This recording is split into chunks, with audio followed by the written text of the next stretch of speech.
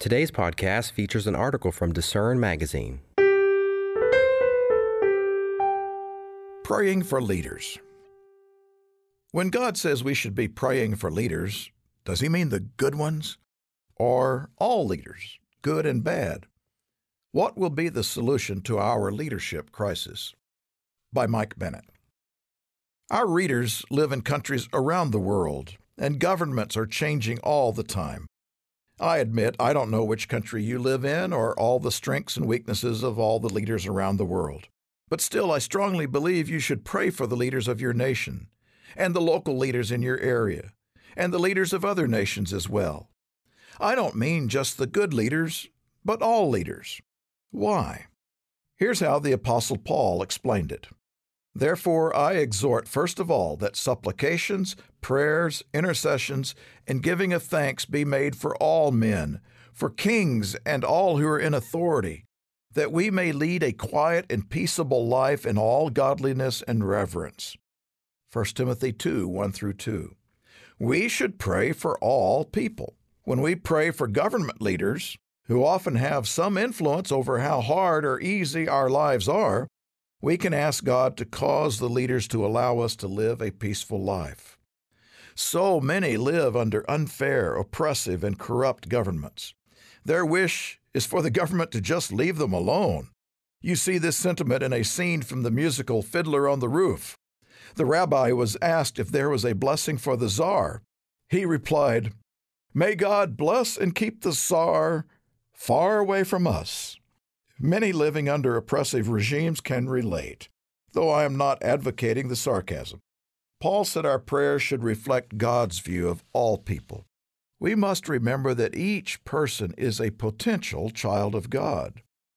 For this is good and acceptable in the sight of God our Savior, who desires all men to be saved and to come to the knowledge of the truth. 1 Timothy 2, verses 3 and 4. Of course, it's easier to pray for leaders when they do good things and promote justice. As Solomon wrote, "When the righteous are in authority, the people rejoice. But when a wicked man rules, the people groan." Proverbs 29:2. But it may be even more important to pray for leaders when they are not so good, and when their actions can impact your life and the mission of the church to preach the gospel to the world. Jesus did say His kingdom is not of this world, John 18:36. In some ways, since Adam and Eve rejected Him in the Garden of Eden, He has taken a hands-off approach. He has allowed humanity to keep eating from the tree of the knowledge of good and evil. All these personal choices about what we consider right and wrong have added up to the evil society we have today. All this raises the question, why does God allow bad government and other evils? Our free booklet, Why Does God Allow Evil and Suffering?, explores this important question from the Bible. But God has not gone far off. He is not disinterested. He is still completely in charge. God tells us that He is ultimately in charge, even though He has allowed the mix of good and evil we have now. He even allows evil leaders for a time. God allowed cruel King Nebuchadnezzar to gain great power, but at one point He corrected him by allowing him to live like an animal for 7 years, until you know that the Most High rules in the kingdom of men and gives it to whomever He chooses. Daniel 4:32. In this context, Daniel even noted that God gives leadership over the kingdom of men to whomever He will and sets over it the lowest of men. Verse 17. When Paul wrote to the Romans, the evil emperor Nero was in charge. Yet Paul wrote, "Let every soul be subject to the governing authorities. For there is no authority except from God, and the authorities that exist are appointed by God. Therefore, whoever resists the authority resists the ordinance of God, and those who resist will bring judgment on themselves. For rulers are not a terror to good works, but to evil. Do you want to be unafraid of the authority? Do what is good, and you will have praise from the same." Romans 13, 1-3. We are to respect the position of authority, even if the leader filling it is not respectable or honorable. We must not be like those Jude warned about.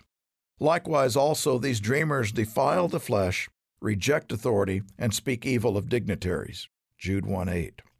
But Even though God allows evil, corrupt, and incompetent leaders now, He won't allow them to rule much longer. There is good news on the horizon, and we need to pray for that too. With all the problems facing our world that are beyond human ability to solve, we most of all need to be praying for the return of the most important leader, Jesus Christ. He promised to return to save humanity from self-destruction. He told us to pray, "Your kingdom come," because God's government is the only government that can truly bring justice, peace, and prosperity. Isaiah prophesied, "Of the increase of His government and peace, there will be no end."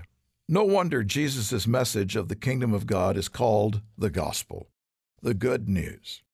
And no wonder when Jesus said, "Surely I am coming quickly," the Apostle John replied, "Amen. Even so, come, Lord Jesus." Revelation 22:20. Learn more about the good news of God's perfect government in our free booklet, The Mystery of the Kingdom. Thanks for listening. For more information from today's featured article, visit lifehopeandtruth.com.